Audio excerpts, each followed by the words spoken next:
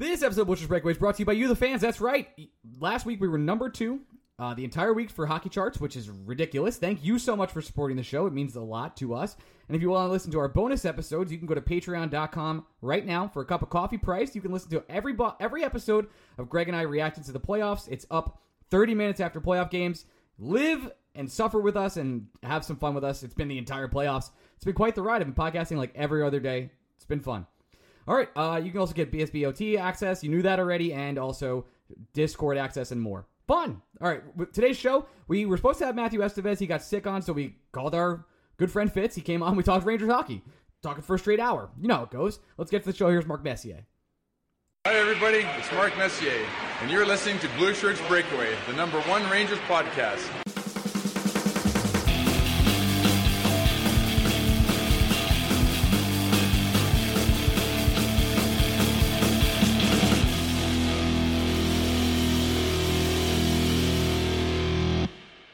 Hey, Busher Breakaway fans, welcome to another week of the Busher's Breakaway. I am your host, Ryan Mead, of a website called Patreon.com, where you support this stupid podcast that we do every single week about the New York Rangers for the last 343 weeks. Now the New York Rangers are up 2-1 in the Eastern Conference Finals, and the sky is falling. Gregory, how are you?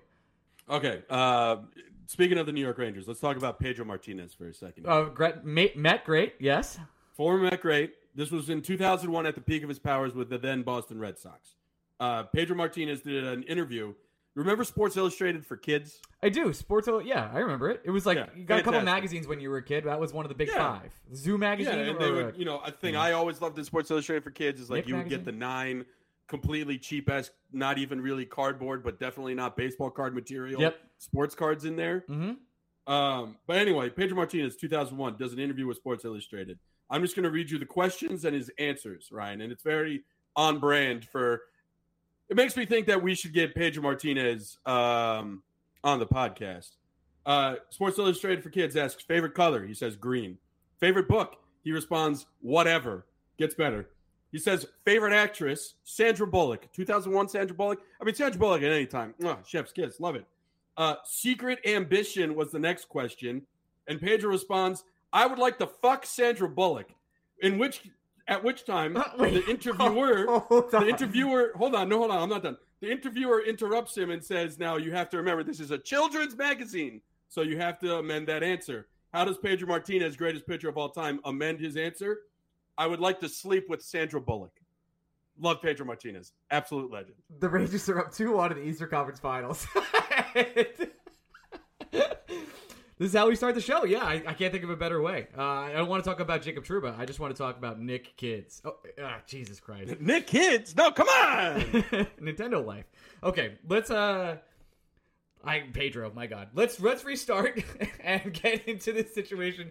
The Rangers won the first 2 games handily, Gregory. You're never going to believe it. The Kids took over. If you haven't heard, we do a Patreon podcast called BSBOT. What? I know, crazy. For a cup of coffee or whatever you want. I don't know how other podcasters do this. You can listen to us react to all the games. We're not going to cover all the games in depth because we did them already, like half-hour-long shows seconds after the game ended. Game 1, Kids take over. MSG goes bumping. Rangers Lightning go 2-2. All of a sudden, the Rangers run away with it, score 4 goals in a row. It's bonkers banana lands. Rangers are going crazy. Game 2, tight game. All of a sudden, Rangers blow it out. Comes 3-1. There's a score late in the third period. And then the Lightning try and regain, or we all clench our buttholes, rather. The Lightning try and put some pressure on Igor. It does not matter. Rangers win 3-2. Then we head to Game 3, which is, by the way, Jacob Trouba played awesome in Game 2. No one talks about that. Great. Now, Game 3. Ryan, why would you? Why would you say nice things? I don't know. Game 3. Also the Jacob Trouba game. 2 phantom penalties. 1 definite phantom penalty. And then a tripping, which he was exhausted on a... Well, you know what? Not to completely interrupt you, but I do want to. It's funny to me. I listened to 32 Thoughts today, the one they dropped late last night, early this morning, and Monday, I should say, early Monday morning, and it was interesting hearing their perspective talk about. It's always interesting hearing not us talk about the Rangers, especially complete neutrals who seemingly have such a passive interest in anything going on in New York. That's not a knock on Merrick and Friedman. It's clear like. They're just like very meh about everything happening in New York. That's fine. It's their prerogative, whatever. It was interesting listening to them, though, because they had more problems with the first penalty than the second penalty, which still blows my mind. The first one, I think you could make an argument that it was a soft call. Sure, absolutely. But, like, I could at least see the logic behind calling that a penalty. Trouba lost his stick, was grabbing the defenseman. There was danger in the Ranger zone, and he didn't want to be the guy who let a guy skate free to Igor and allow an easy goal opportunity. That one, like, I didn't think it was too soft. It looked like a penalty to me with the naked eye. I got it. To me, it's still the second one. To call it a hold, he's not holding him. He's not holding anything. His hand's on him, but he's not holding him. And that one directly led to the game tying goal, which I think changed. Well, I mean, I don't think it changed everything about the game because I still think, and we talked about this on BSBOT, the inflection point in that game is the double minor on the Mika high stick and everything that happened thereafter. The Rangers, in my eyes, lost that game by not doing anything on either that power play or that 4-on-4. But yeah, it was just very interesting to hear somebody essentially say the first penalty was the one they didn't understand. I was like, what? No, what? Come on. It is a very strange situation, and the next penalty does get taken by Jacob Trouba on that power play where they have the 4-minute power play. He's trying to get back and has to force a penalty out of a tripping. So that's when we go to 4v4 hockey, and the Rangers they have a chance to steal the game. This is what we said in summary. They had the chance to steal the game. They could not steal it. They were without Ryan Strome, who's expected to play the day you're listening to this, which I'm very surprised. Barclay Goodrow seems questionable at this point in time. Gallant had an ominous sort of, we'll see, I guess, how it's going. Again, he did just take a shot off the ankle that was fractured or broken and then continued to play the rest of the game on it, so I can only imagine the bruising and swelling has gone up, and they'll have to get that down before he skates again. I think he plays because Barclay Goodrow is a psychopath. I don't know if he should for his long-term health, but I think he plays. So the Rangers are up 2-1 in the Eastern Conference Finals. The sky was falling all day yesterday. A lot of bad things on the internet. But yet, if the Rangers take Game 4, I think we all forget about Game 3 rather quickly, especially if they can finish this series in 5 games. Now, the Tampa Bay Lightning are a very strong team. They're not to be trifled with. They will come out swinging just like they did last time in Game 3 here. And they will not have Braden Point yet again. John Cooper has announced that Braden Point will not play. Remember, he said earlier in the series that Braden Point likely was not going to play this series, but has been skating for about 60 minutes every single day. We still don't know the injury with Braden Point. We'll have Matthew Estevez of Raw Charge on later to discuss. Just texted you. No, we won't. Oh, we will not have. Okay. Yeah, he didn't want to. He says it's not COVID, but he can't stop coughing. Got it. He has to borrow. Which, if you ask me, Ryan, it's good. It's good news, good vibes for the Rangers. Well, ladies and gentlemen, we'll be recording for the next hour. We'll do some live podcasting. This is terrible. I'm just gonna text Fitz. Yeah, I'll take Woj. What's up? There you go. But yeah, no. So the Braden Point narrative, which is what we were saying before we did some. I tried to just sneakily text you behind the scenes to let you know. You apparently a good podcaster. Don't check your phone during recording. Sometimes I do. I had it next to me, but I was on a rant, kind of recapping, looking at things, talking about players who are really succeeding right now, like Mika Zibanejad, who would win the Conn Smythe if it ended today. That's for sure. I don't know if you would, man. Cal, this is our East Coast bias really coming in, where we're just seeing the Rangers play, and I don't think you've watched a lot of Avalanche games. But Cale Makar, I think right now is probably your Conn Smythe favorite. Just because he's an actual monster? And the Avalanche are just crushing the entire Western Conference, and they're making it look easy. But let's put a pin in Braden Point, because I want to come back to that. But now I have an interesting question for you. Who is, in your eyes, the New York Rangers Conn Smythe candidate? You mean other than Mika Zibanejad? You think it's Mika, first and foremost? Yeah, you're going to say Igor? I probably would. I think Heedle's got a good shot. No.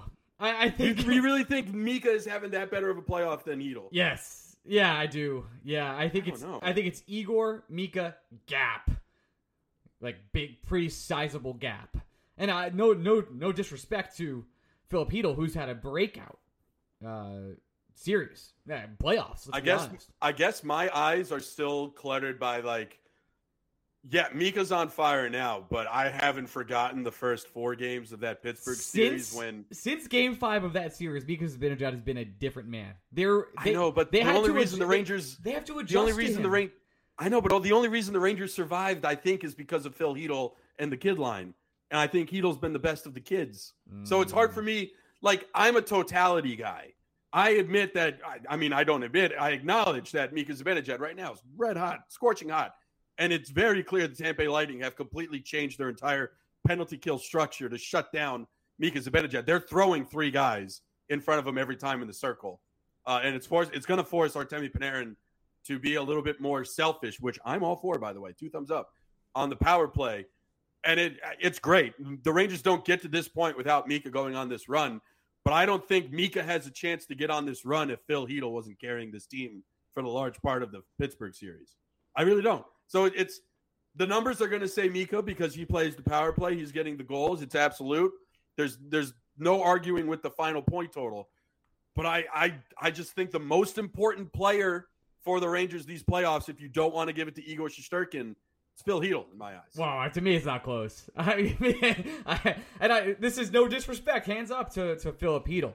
He's been fucking awesome. I think if we had to rank top 5, he probably fits in my 3 or 4 situation. I'd have Fox before him as well. I think I'd have Mika, Igor, Fox, then Hedl.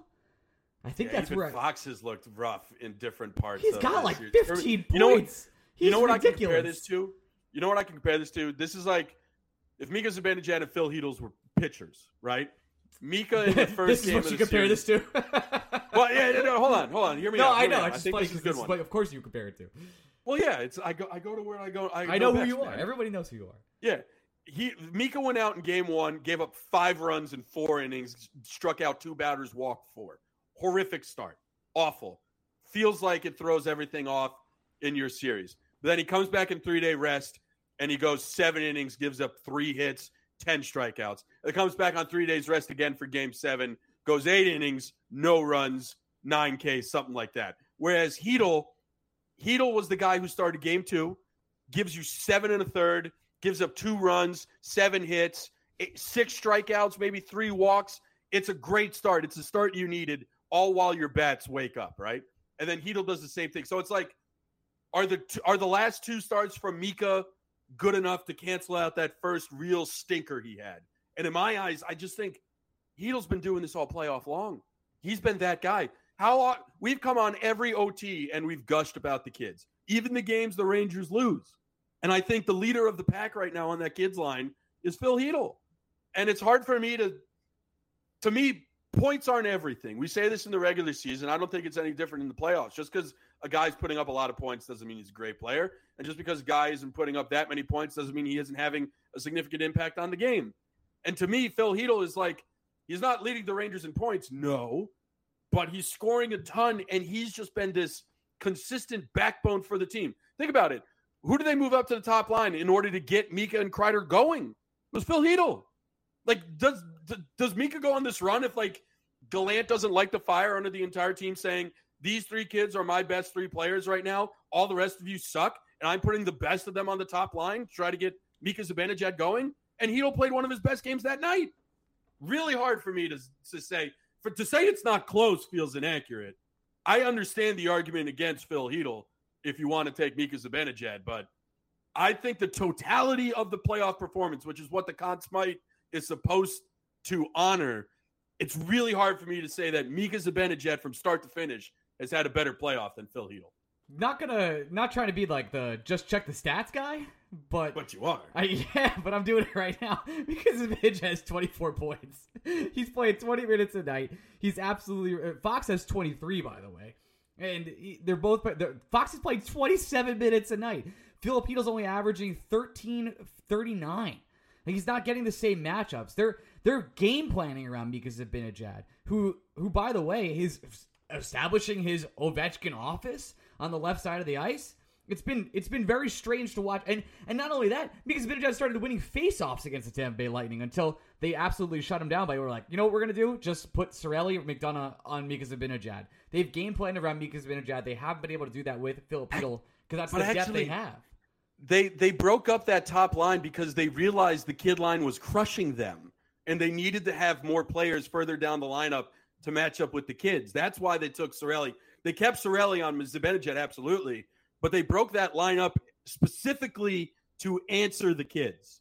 So I understand what you're saying, and I understand it's jarring to see the power play or the penalty kill unit adjusted so distinctly to favor the Mika Zibanejad side of the ice.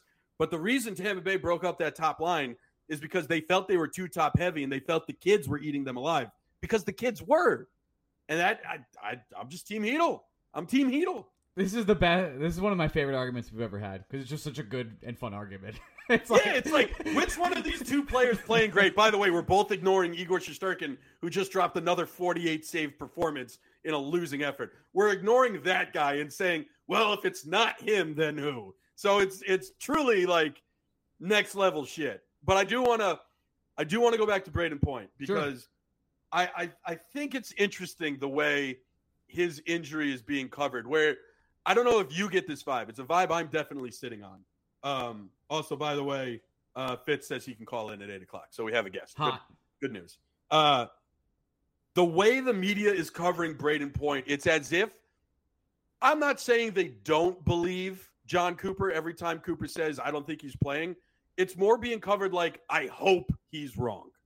And it's a little weird where, like, I don't know. How many times does Cooper have to say he's far away? He's probably not playing this series. Do miracles happen? Yes. But it almost feels to a certain extent that the national media is rooting for Braden Point to come back, which feels a little disingenuous. Like, the fact that we know Braden Point skated for 65 minutes today. Do we know how long Sammy Blais skated for?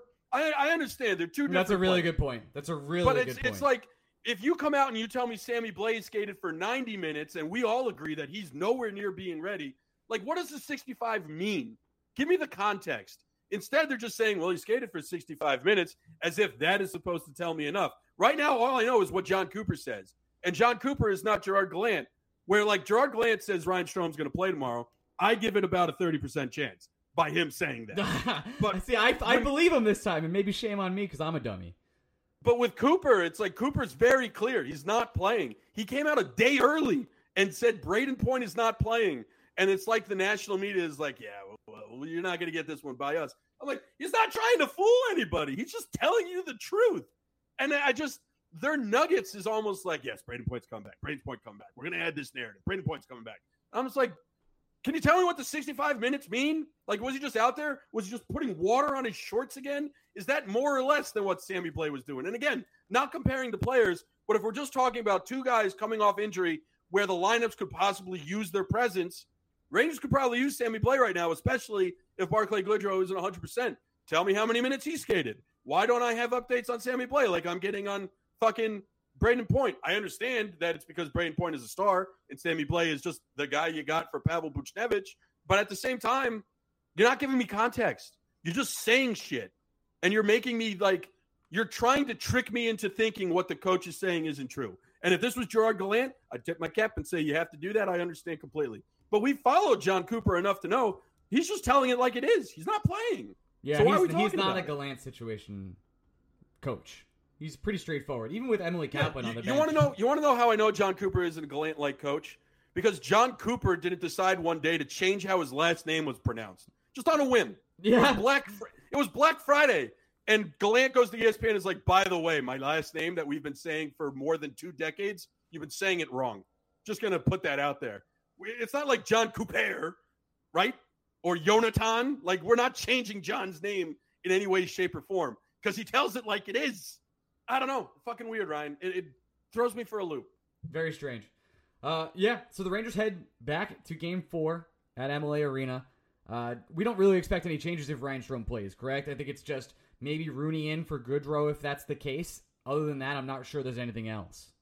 No, because if Strome and Goodrow can take the ice, whether they're 100% or not, they're going to take the ice.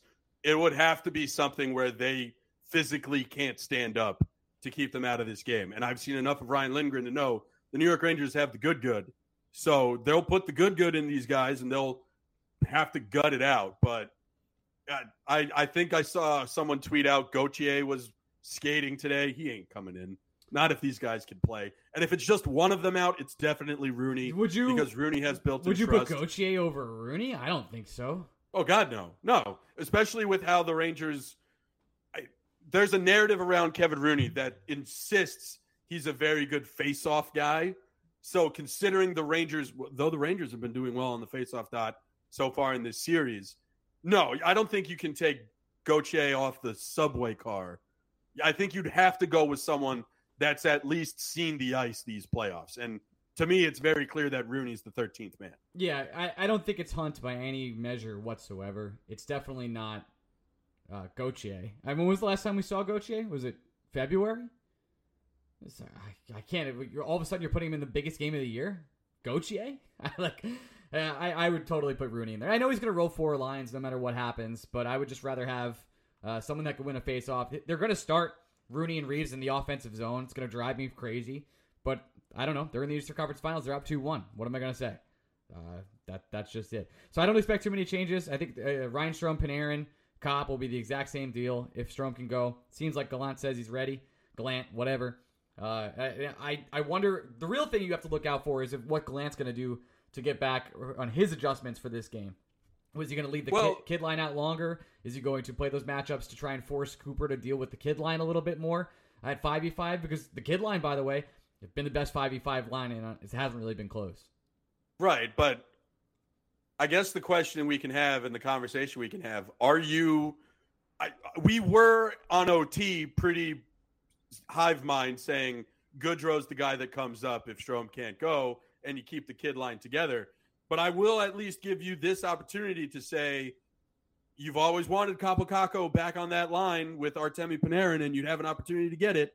And you can make an argument that maybe just putting a defensive forward with Hedl and Lafreniere and allowing them to cook lets you do that. But, yeah, I don't know. I can't believe I'm going to back off on this. I really can't break the kid line up right now. I can't do it. Yeah, I'm kind of with you. And, I think...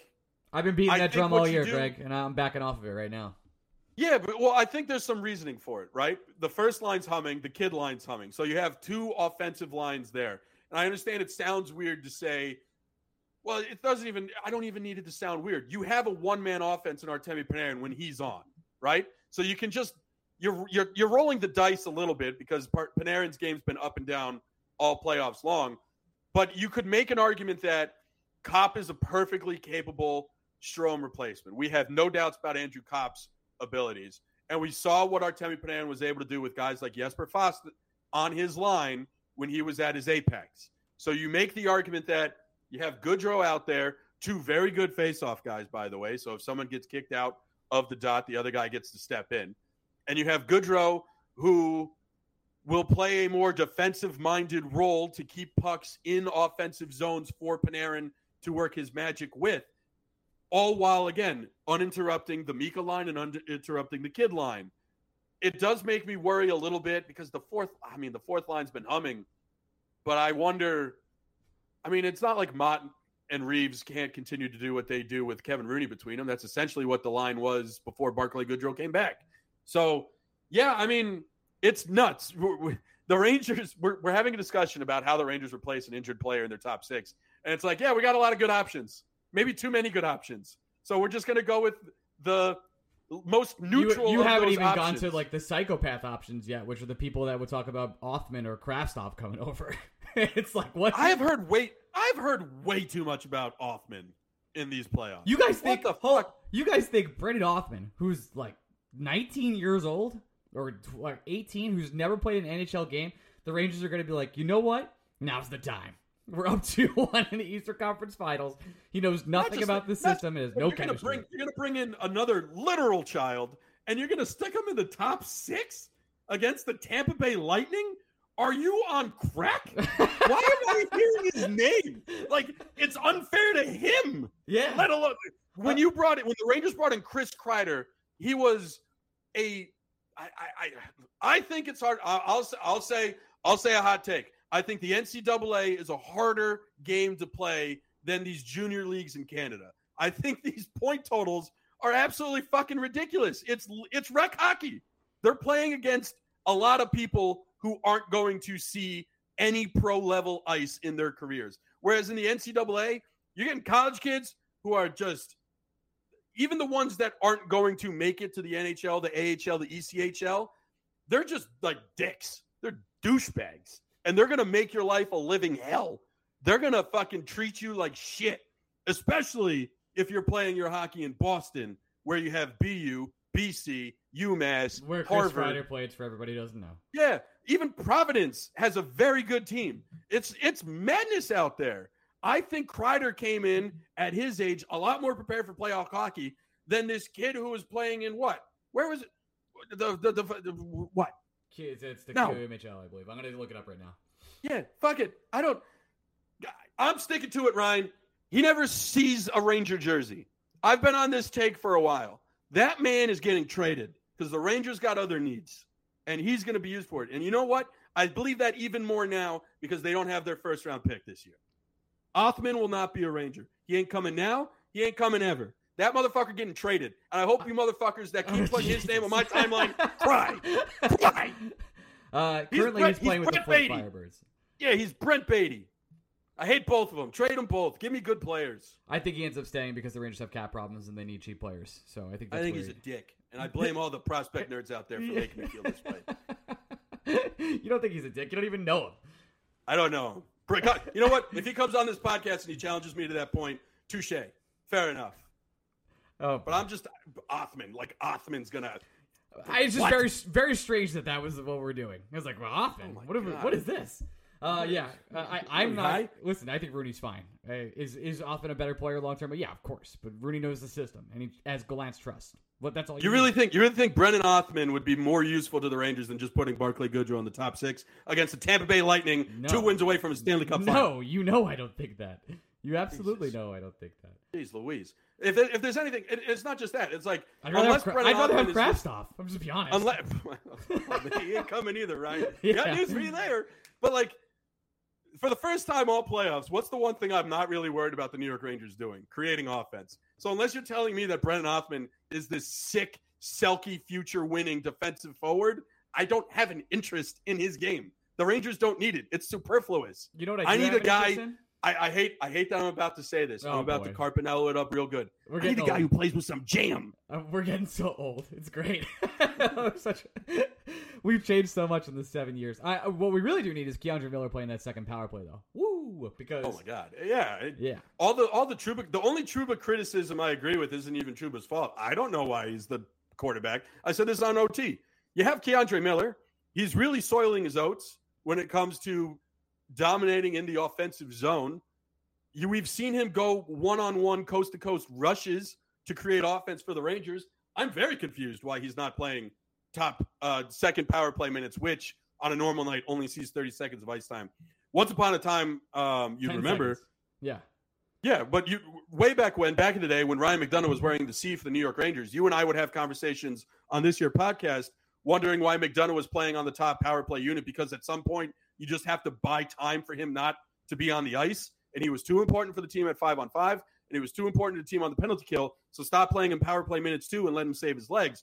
And I wonder if that mindset is being used with one of their younger defensemen, Keandre Miller, who's still relatively new to the position. Like, they're already using Adam Fox in this high leverage role, right? So do they want to also burn Keandre Miller in the same way and let him be more impactful at 5-on-5? So that's why you're rolling out Jacob Trouba out there, because at least with Trouba, when he's out there, he's going to put pucks on net, and he's going to do it with some gusto. He is going to see the reasoning. A puck. That's for sure. Yeah, I can see the reasoning, but I disagree with it just because we know how the second power play is used on most nights, which sees, on average, in total, 1 extra minute of ice time. And it only saw time because there was the extended power play. That's it.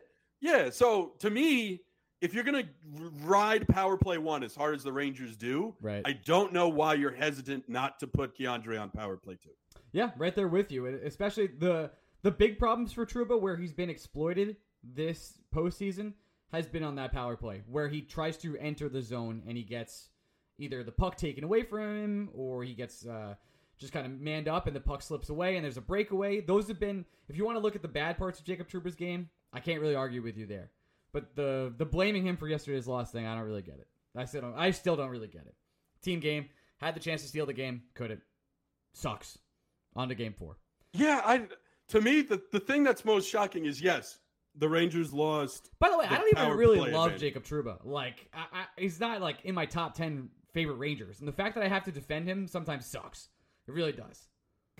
It sucks. Well, who is? Oh man, this is a much less serious case of us being like on Nemeth. That when we're like, listen, something's going on with Nemeth, so we can't criticize him. Let's try to be nicer to the guy. With Trouba, for me, yes, the Rangers had a 4-minute power play that Trouba cut in half by taking what he felt was a necessary penalty to stop a goal-scoring opportunity in a tie game, which, by the way, once again, did not put the Rangers on a penalty kill. It was 4-on-4 hockey. And they still did not capitalize. Exactly. Yeah, which, at 4-on-4 hockey, you're allowed to possess the puck and be aggressive in the offensive zone. That's something you can do. I understand it's easier to do when you're up a man, for sure. But it's like that we forgive the 4-on-4 being just a wet fart because Trouba took the penalty. And we also ignore the 90 seconds of power play time the Rangers had before that, where, quite frankly, they didn't look good. And it led to Jacob Trouba having to take a penalty to stop a goal-scoring opportunity going the other way. So it's the very Rangers convenient. got caved in with the last 3 minutes of the game where, by the way, it was still tied, and they had a chance to bring it to overtime and also win the game. Cool. It's very convenient to say Jacob Trouba went over 3 with 3 Ks and a walk in that game, right? Bad. But it's like there are 8 other guys in the lineup. At some point, you have to look at the rest of the guys and be like, hey, aren't you guys the friendship and love and hugs team that, steps up for one another when the guy's having a bad game? What's up with that? You're not going to pick Trouba up? Trouba brought you all here. He's general manager. He built the roster. I can't argue with that. They're all his best friends. Cop, Frank, they're all Trouba's best friends. Cop, Frank, Mott. Yep. DeAndre Miller is like on the verge of tears talking about Jacob Trouba. So Here's my thing. If you're going to be riding Miller the way we do, and by God, do I ever want to ride DeAndre Miller, all for it. Sign me up. Phrasing, but not really, because the truth. Yep, no, I meant what I said. If we're going to ride that Miller train, you have to give credit to his fucking mentor. And whether you hate Jacob Trouba on a personal level or just a straight hockey level, guess what? DeAndre Miller is spreading his wings because Trouba taught him how to fly. So, kiss my ass, I guess, is what I'm saying. This podcast, man. What a wild time it is. All right. Any 5-star questions before Fitzy? I think so. Yeah, absolutely. That sounds good. Yeah, sure. I told him to call right at 8, but we could also just do 5-star with Fitz. That's fine. Call it Fitz-star questions. Fitz-star questions. He'll come right in. A little boom noise. This Ep29 asks, or EP29 asks, hey guys, quick question. Why not us? Great question. I think it's a great question.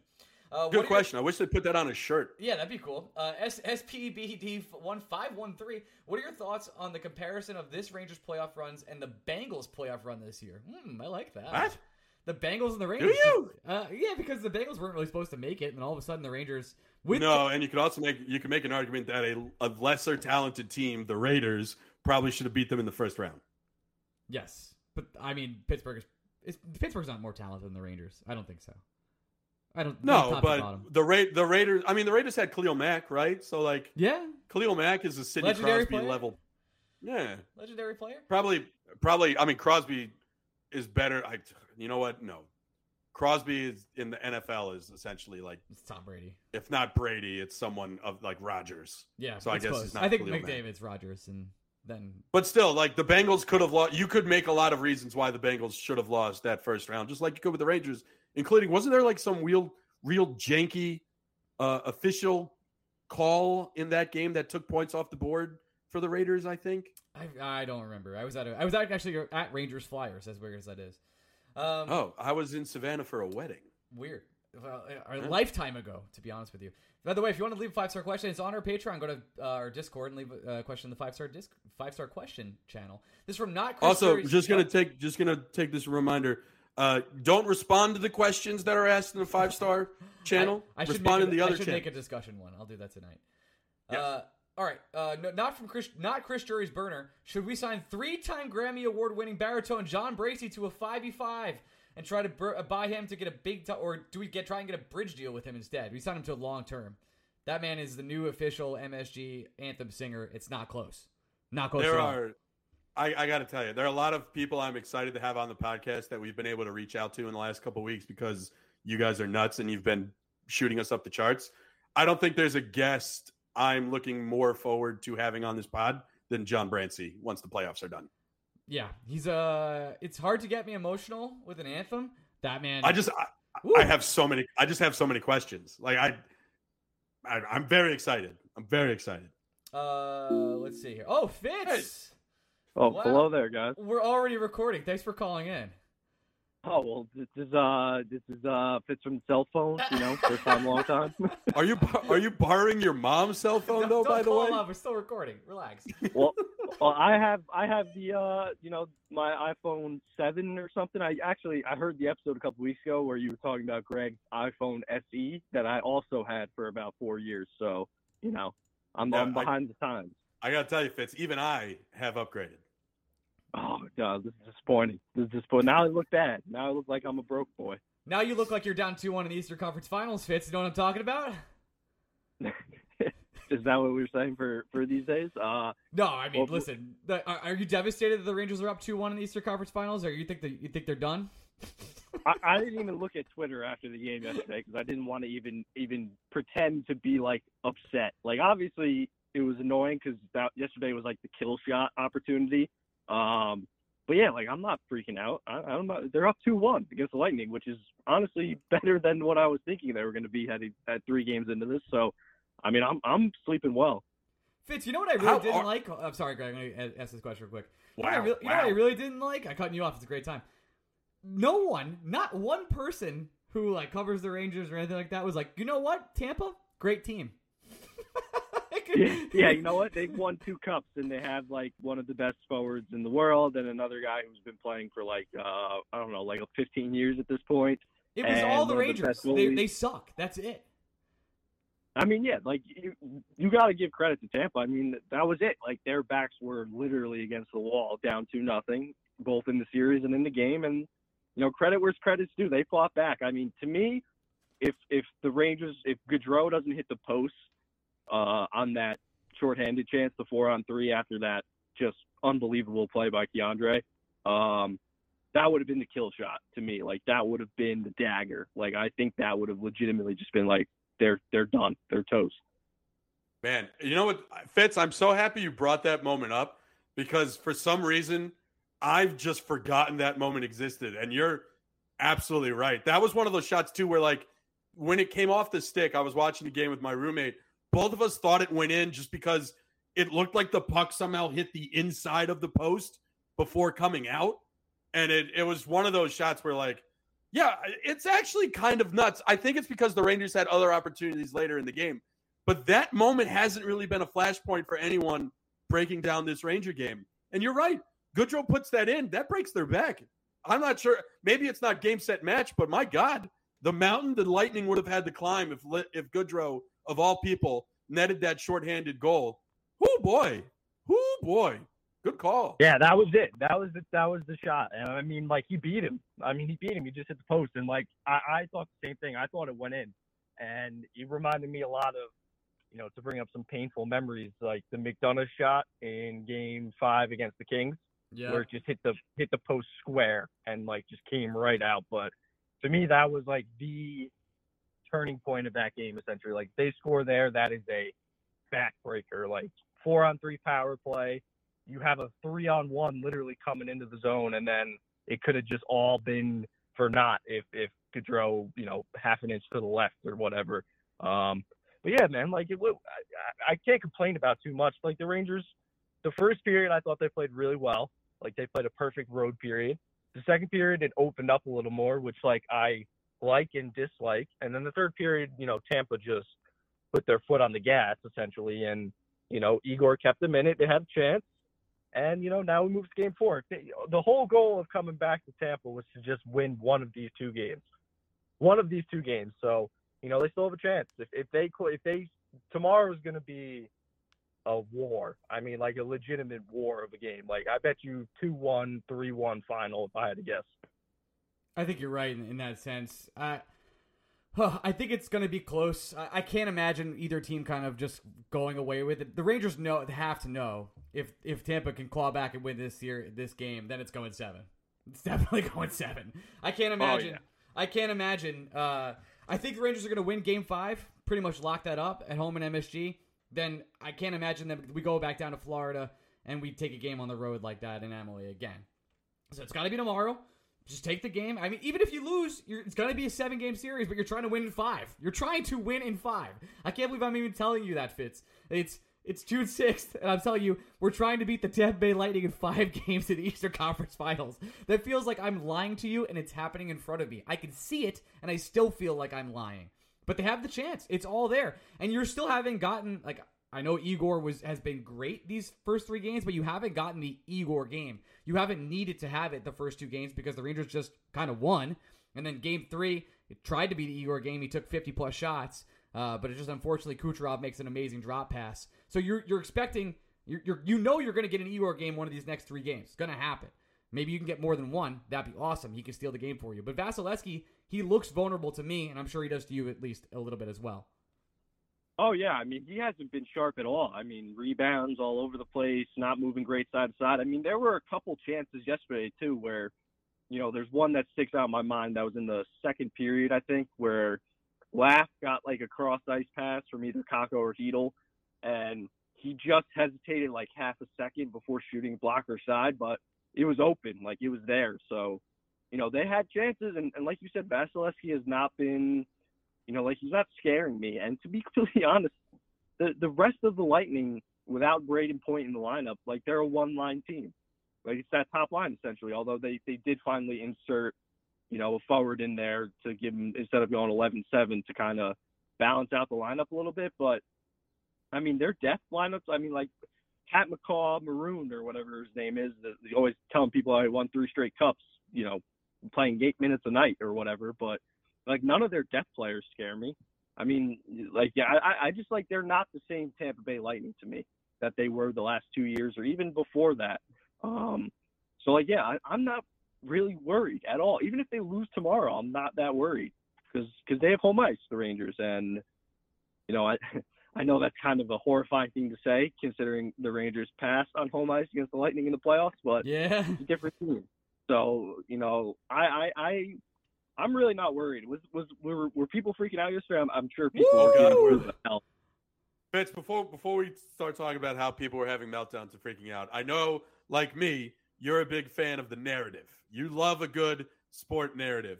But has any narrative switch been funnier in any sport than before this series started, the Rangers went from playing AHL goalies to the best goalie in hockey to now everyone's saying, well, we forgot to tell you that he can't raise his right arm. So if you just keep shooting over it, he's just going to allow everything to go in.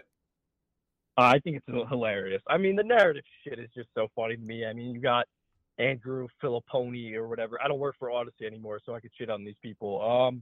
Like that loser, like fucking talking shit about how the Penguins would be in the Eastern Conference Final right now. Like, okay, bro, like you're just completely, misremembering that they had a 3-1 lead in the series, multiple 2-goal leads in Game 5, leads in Game 6. Oh, and by the way, also there was a whole nother fucking series after that too. So, you think that the Penguins are going to roll over the Canes? Okay, awesome. Yeah, the narrative shit's hilarious. I mean, people are just hurt. I mean, you got, Dom Soyboy over at The Athletic deleting his tweets already about how, oh, what do you think the odds are the Rangers get the 3 against the Lightning? That's the next fucking banner they're going to hang in Toronto next to the Leafs can beat any team in a 7-game series and almost beat the team that did win it all. So, Speaking of the Leafs, Fitz, did you see the Let's Make This About the Leafs storyline today? Oh, about Justin Bieber? Yeah, if this series goes 7, MSG has to host either the Rangers hosting the Tampa Bay Lightning or a Justin Bieber concert.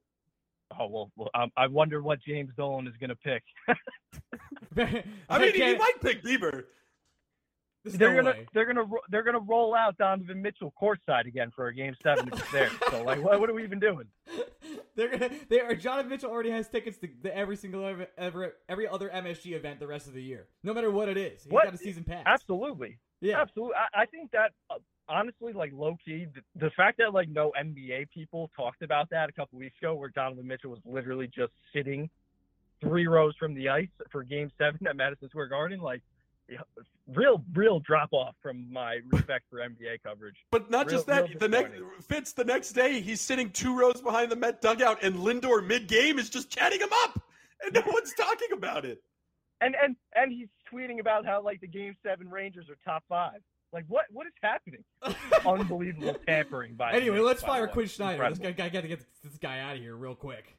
Yeah, exactly. Quinn Snyder, who Donovan Mitchell apparently has a great relationship with, is stepping down. Wonder why? Wonder why? Yeah, really weird, strange. Oh boy, yeah.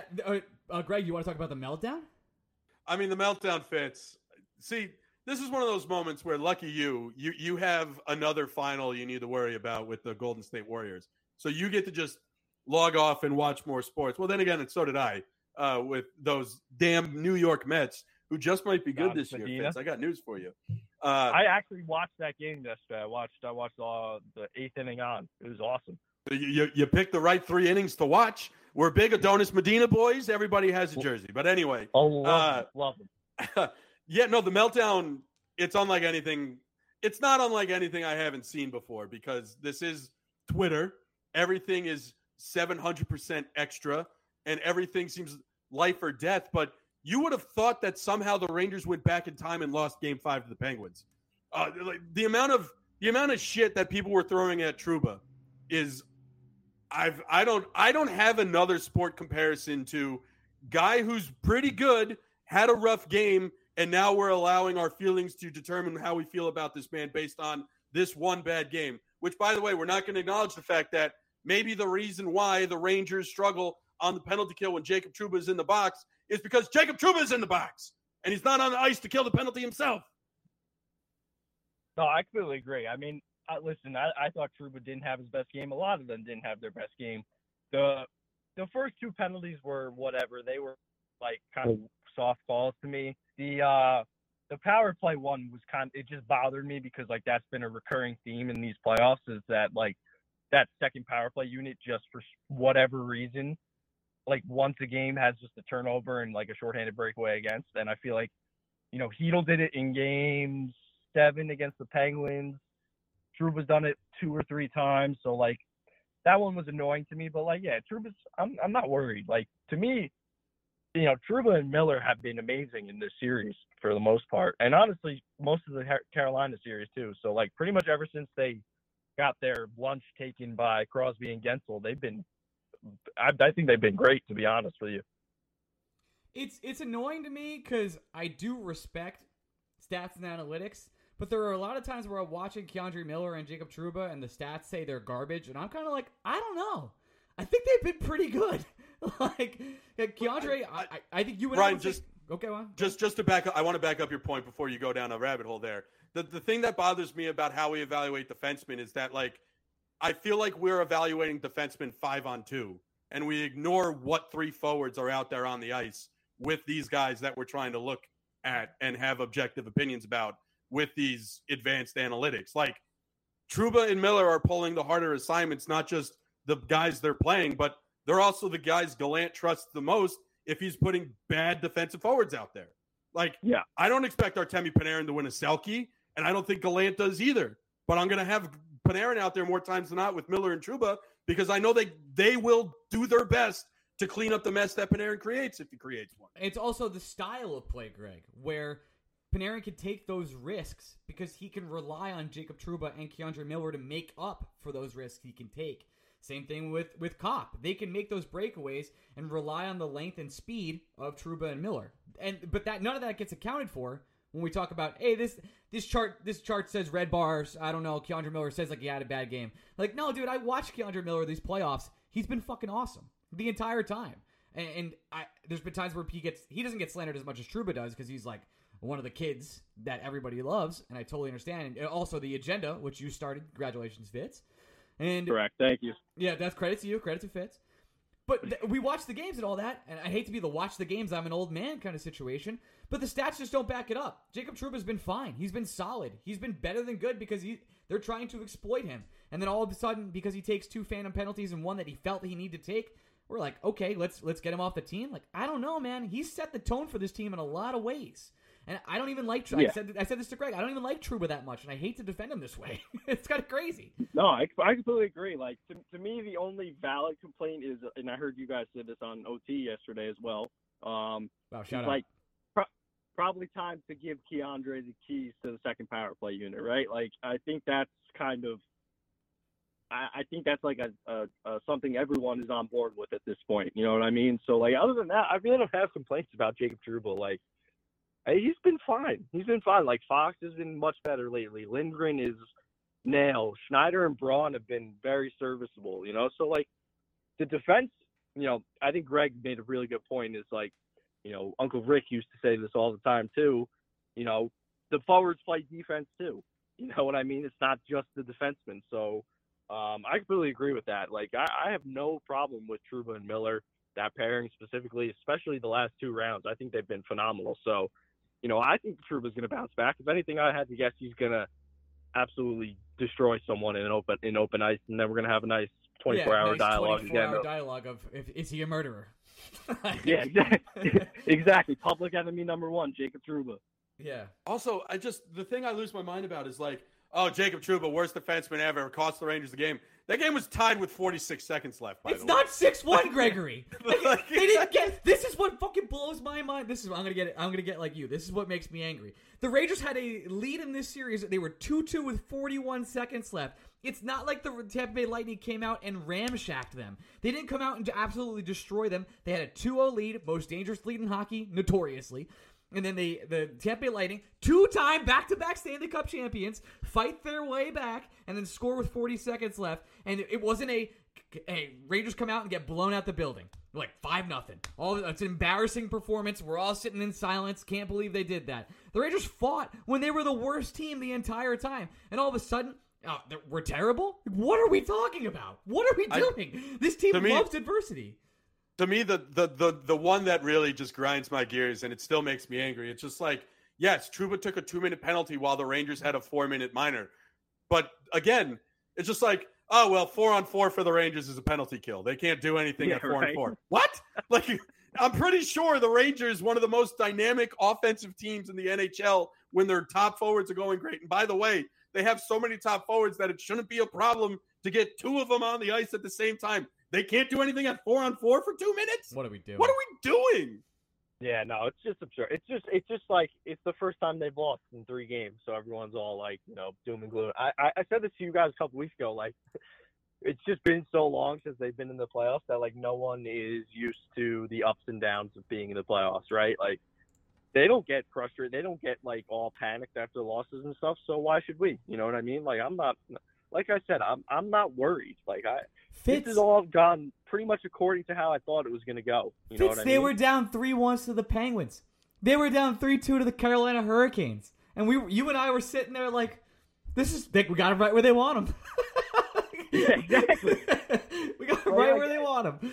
Down. It's just even like they needed a little adversity and they finally got it. Who knows if Strome plays tomorrow? If I were a betting man, I would say no because, you know, Gallant said he's ready to go, but you know, we all know what that's worth. So, you know, even if he doesn't play, I just like, to me, the Lightning have no answer for the kid line. So like the kid line is just going to continue to give them hell. Like, you know, someone said this, you know, on Twitter the other day, like the kid line to Tampa this time around is what that triplets line was to the Rangers in 2015.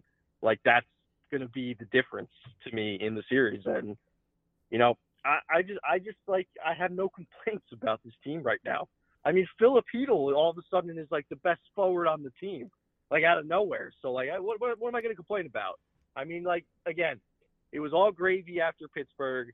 They have a real chance here, a real chance to make the Stanley Cup final, which is just, I can't even believe I'm saying it. So it feels like you're lying, doesn't it? Like it feels like we're having a fake conversation, like we're cosplaying being fake Ranger fans. Yeah, it's like it's the pandemic again, where you guys are doing the '94 rewatch. Like I almost feel like it's that. It's ridiculous. It's insane. And yeah, Greg, go on, Greg. Sorry. Non-Ranger news, but it's cracking me up. So apparently the Boston Bruins have fired Bruce Cassidy. Oh God. Oh yeah, you guys didn't see that? No. Fitz, you might not know this, but we record a podcast when news breaks in the NHL. It's something that happens. But here's the quote from Don Sweeney. After taking some time to fully digest everything, I felt that the direction of our team for both this season and beyond would benefit from a new voice. If I hear one more person whose voice is the most important voice in the room tell me that they need a new voice and don't understand the irony of that statement, I'm going to have a full-on meltdown. I mean, we all follow like a decent amount of Bruins fans. Like, obviously, shout out to Sarah Griffin, the GOAT. She's a legend. But like, they're all like despondent right now, Bruins fans. Like my sister's fiance is a masshole, and he was like, that makes no sense. It should have been Sweeney who went. I mean, that's the Bruins are going to be bad next year. Dude, they lost really in bad. 7 to the Hurricanes. A good team, by the know. way. Who also played a 7-game series after. The Hurricanes were so disappointing. Like I was just so disappointed by them. Like Brian, me and you offline, all year long, we're just like, yeah, Carolina's the best team in the league probably. Like they were just so good in the regular season, and they were just so underwhelming in the playoffs. Like I'm still shocked by that. You know, like they were to me like the measuring stick. And while the series went 7 games, and obviously the Rangers were down 2-0, but like in games 5, 6, and 7, I was just like so underwhelmed with the Hurricanes. They were just so disappointing. That was the difference between them and the Tampa Bay Lightning, is that the Tampa Bay Lightning big guns were going to show up. We knew Kucherov and Stamkos would be the problem, right? It's when the other guys start scoring that's the issue. Like even that Palat goal, like that's a Kucherov goal in my eyes. Kucherov makes that happen. Yeah, not Palat. Kucherov in general yesterday, he was buzzing for the first time in that series. He looked great yesterday. Yeah, turns out it's a shame. he's It's really a shame good. that team doesn't have to follow the salary cap in any way that is meaningful or impactful to the rest of the roster decisions. Very strange. Oh no, we're going there. No, Are we no, going? we're good. Should we go there? We're good. We're good. What happens when Trotz goes to Boston? See, like, you think that? I hadn't even thought of that. I wouldn't even go to Boston if I was him.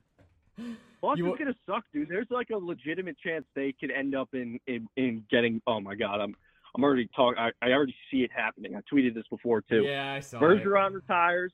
Marchand and McAvoy are both gonna miss the start of next season. They're gonna be ass, and then they're gonna somehow win the lottery and get Bedard. It's like Yeah, a nightmare.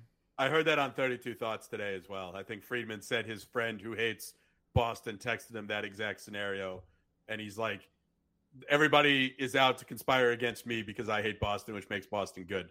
I don't know. I mean, they're going to be. I think they'll be okay to start the season. It's going to be great when DeBrusque's still there, by the way.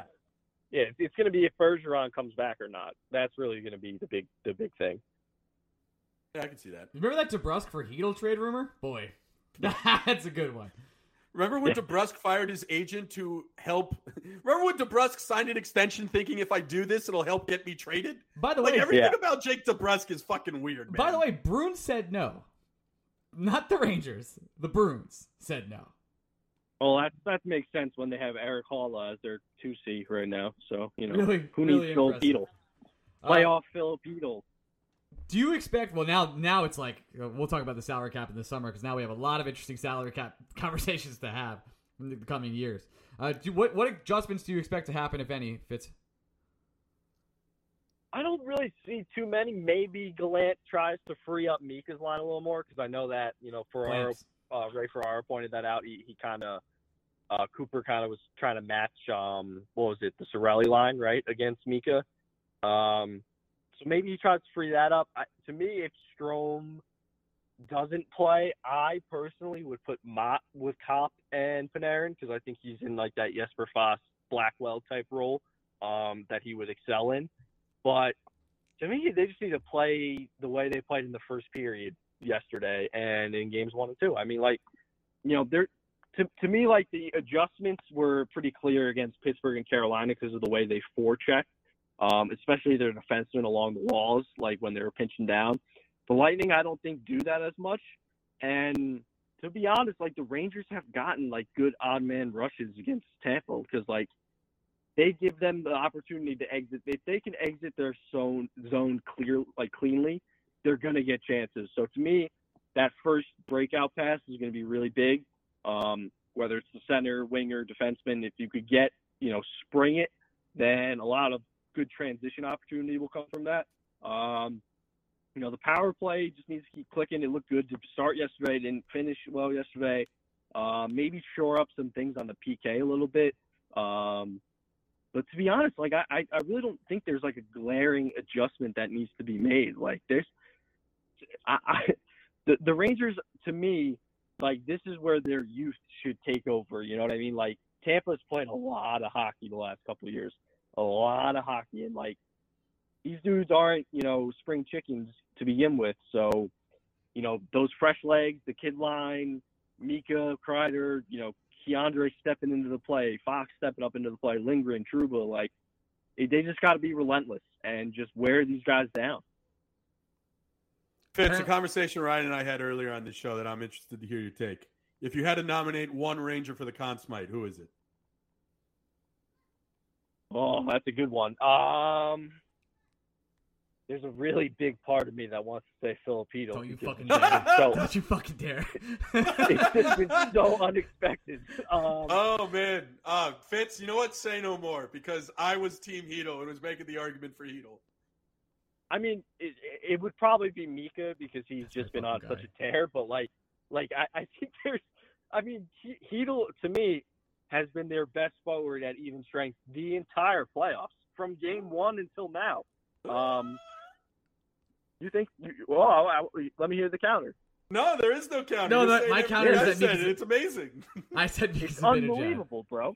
He was getting power play 1 minute yesterday when Strome went out, which actually, to be honest, I kind of fucking love that, even though they didn't score, because I think with the way Hedl's been shooting, him in that bumper spot, it's just so much more scary than Strome, in my opinion. So, Philip Hedl has just I wouldn't say I was one of the people who was like out on him around the trade deadline, but I would have been like, if he was gone, I would have been like, yeah, it's whatever. Like, hopefully he finds his footing somewhere else. But like now, it's just like, goddamn, this guy has answered the bell and then some, just the entire playoffs. Yeah, he has. At least we're not the Oilers. Probably going to get swept and have the greatest player on earth ever, or maybe like top 2 player of all time. So that's nice, right? Cool. Yeah, if this was the NBA, Scott Foster would be reffing that game tonight, making sure it goes 5. Yeah, it's already 1-0 as we're recording. So. Colorado? Yeah, Makar. So. Oh, God damn. Turns out if you take a penalty against Colorado, the guy who's actually going to win the Conn Smythe this year, Cale Makar. He's quite Are good. you saying the Rangers can't beat the Colorado Avalanche, Greg? I'm saying that Makar has done enough where I think he wins it regardless. Even if they lose, he goes JS. You care? I think so. He's been incredible. Incredible. The player that wins it if the Rangers win is Igor Shesterkin. That is the actual answer. A quick funny story on Cale Makar. Like, one of my good friends who's a lacrosse player who was a former lacrosse player, but like he watches hockey a lot, like just because he likes the sport. And he thought for like 3.5 months that Cale Makar was a forward. Like he was just like he was convinced he was a forward by the way he played. And like I don't know, maybe a week and a half ago, 2 weeks ago, we were watching like game 1 of Colorado Edmonton, and I was like, I just made like a random comment, like, yeah, it's crazy that he's able to do all this as a defenseman. He was like, shut the fuck up. Are you serious? He's a defenseman? I was like, yeah, he is. Oh, he's no Adam Fox, though. No Adam Fox, for sure. The way I do the logic with Cale Makar and Adam Fox is, I go, when Makar loses his speed, Fox is still going to have his brain. So we really win long term when you think about it. That's amazing. That's like saying when Draymond loses his offensive ability, he'll just be able to keep doing it with his IQ. Yeah, that's why, eventually Cale Makar is going to get older. But Adam Fox will always have his brain. That's what I'm talking about. It's a very average athlete. It's just saying. It's a better player long term. Love it. Better investment.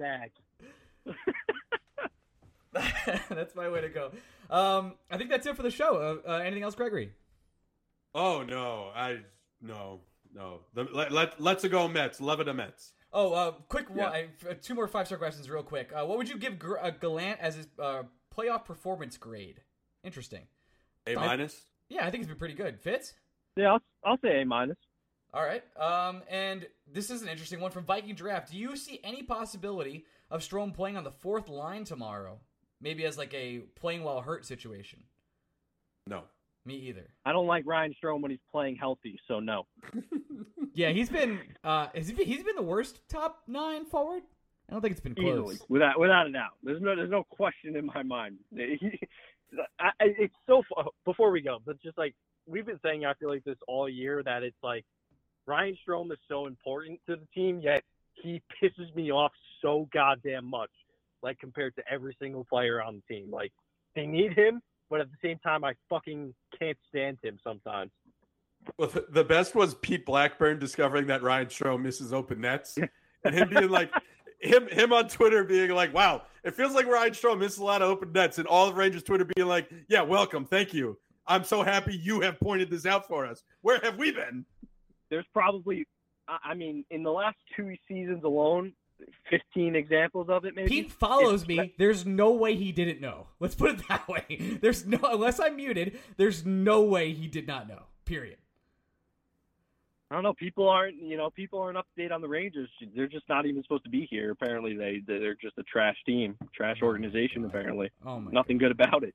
Well, next time we're here, 93.7 the fan. I can't, Bo. I can't do it. I'm calling into that show. I didn't do it today, but I'm calling into that show. Let me know when you do so I can listen. So we'll be back next week. It's either Game 7. Or the Rangers have won the series in 6 or lost this series in 6. I can't believe we're still doing shows. Ryan, have you considered the fact that we've already had to do one OT from the comfort of a bachelor party, and now there's a very real possibility we have to do an OT from the comfort of that boy's wedding? Oh my God! Oh my God! A wedding podcast would do numbers off the charts. I can't. That's the 23rd, right? It's the 22nd. Oh my God, no! It's a Ranger game that night. If it's the Stanley Cup, is it not? No, the wedding date is a Friday. It is Friday. Yes. Yeah, the Cup starts June 18th. Yep. Oh no, we're good. The wedding's on the 17th, I believe. Are you sure? Yeah. I'm in it. I should know the date. You really should. Pretty sure it's the 17th. Okay. Woo. All right. Anyway, I don't know. Literally hear Ryan's heart drop. We've done too many OTs, and I would get murdered. So, we'll be back next week. You know that. And if you want to listen to BSB OTs, you know where to find it. Patreon.com. That's what we do. All right, guys. Talk to you later. Love you. Bye. All right. I want to thank our NHL Insider Club, part of our chat where we talk all the NHL Insider stuff. Sometimes we get scoops, who's hurt, who's injured, what's the trade rumor, etc., and the people that are the top supporters of this show. I cannot thank you enough. Appreciate all our Patreons, but got to give a shout out to these 75 people. I can't believe there's 75 of you. And I try and speed run this every single week. Adam Cassidy, Adam Cohen, Adam Cratullo, Adam Keach, Alex Gardner, Amber Cohensberger, Anthony Terragata, Ben Waters, Ben Weber, Brett McGinnis, Brian Doyle, Brian Gallagher, Brian Mallon, Broadway Blue Shirt Bleeder, Chris Finelli, Chris Haru, CJ Selwag, Conrad P. Demich, Daniel Dezen, David Narradin, Dennis Deitch, Darian, Eric Stagg, Garrett Reynes, Skip Gardner Cup, Gary McFly, Gretzky Garrett McFly. I don't know why I say Garrett anymore. I know you're removed. I still say it. It's in my mind. Handle, Harrison Haskell, Hip 89, Holosaus, Ian Rodriguez, Ian Usher, Jake B, James Mashker, Jamie Filipponi, I say it different every week. Jerry Marquez, Jimmy Mack, JD, JJ Frankie JJ. Man, that's a hard one. John Hardesty, John Shea, Johnny Thundercock. Welcome back, Mr. Thundercock. Jordan, Josh Kestenbaum, Justin Freeman, Christopher Florida, Christoph Berg, Laura Ross, the legend, Lazak Grokowski, Lou Giordano, Matthew Kind, also another legend, Meatball the Cat, Mike Bucklaw, Neil Grover, Nicholas Di Nicola, Pascal Perrier, Pavel Kodarev, Pro World of Tanks Gamer. Wow. A pro. I mean, I gotta know. Randy Tesser, Scottish Grant, Sean Carlson, Sean Taggart, Stephen Manella, Steve Bulbach from also Swingart, Thomas Welsh, Tommy Siclari, Tom Hurts Jr., Tommy O'Neill, Tori from Manhattan, our original #1 supporter, Upstate Vin, Vinny Bracco, Vinny Hay, Will Spector, and Winston, the Golden Retriever. Cannot thank you enough. Why not us? That's my question. It's something you should ask yourself. The Rangers are up 2-1 in the Eastern Conference Finals. They have a chance to go back to MSG 3-1. It's been a tremendous run. This team has been stupid amounts of fun. It's hard for me to imagine a team I've loved more. It's a very special ride, and I'm just going to enjoy the good moments from now on. Do I want the cup? Yes. It's the one thing it's like, if they want to be a top 3 day of my life, just get it that way. But let's just get there one game at a time, shall we? All right. It's been a long couple weeks. Thank you so much for the support. We have a lot ahead of us. Let's go Rangers. We'll be back next Monday night. I'm sorry. My brain is fried. Monday night, we will be recording. It'll be up Tuesday morning.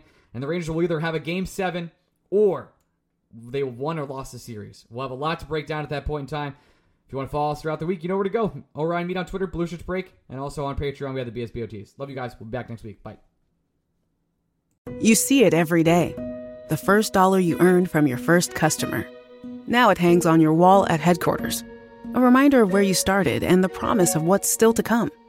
In part because you rely on Sandy Spring Bank to help you make the right choices on real estate and equipment loans, treasury management, and commercial services. We believe real banking is a conversation. Let's talk about your business. Visit sandyspringbank.com/business. Credit products offered by Sandy Spring Bank.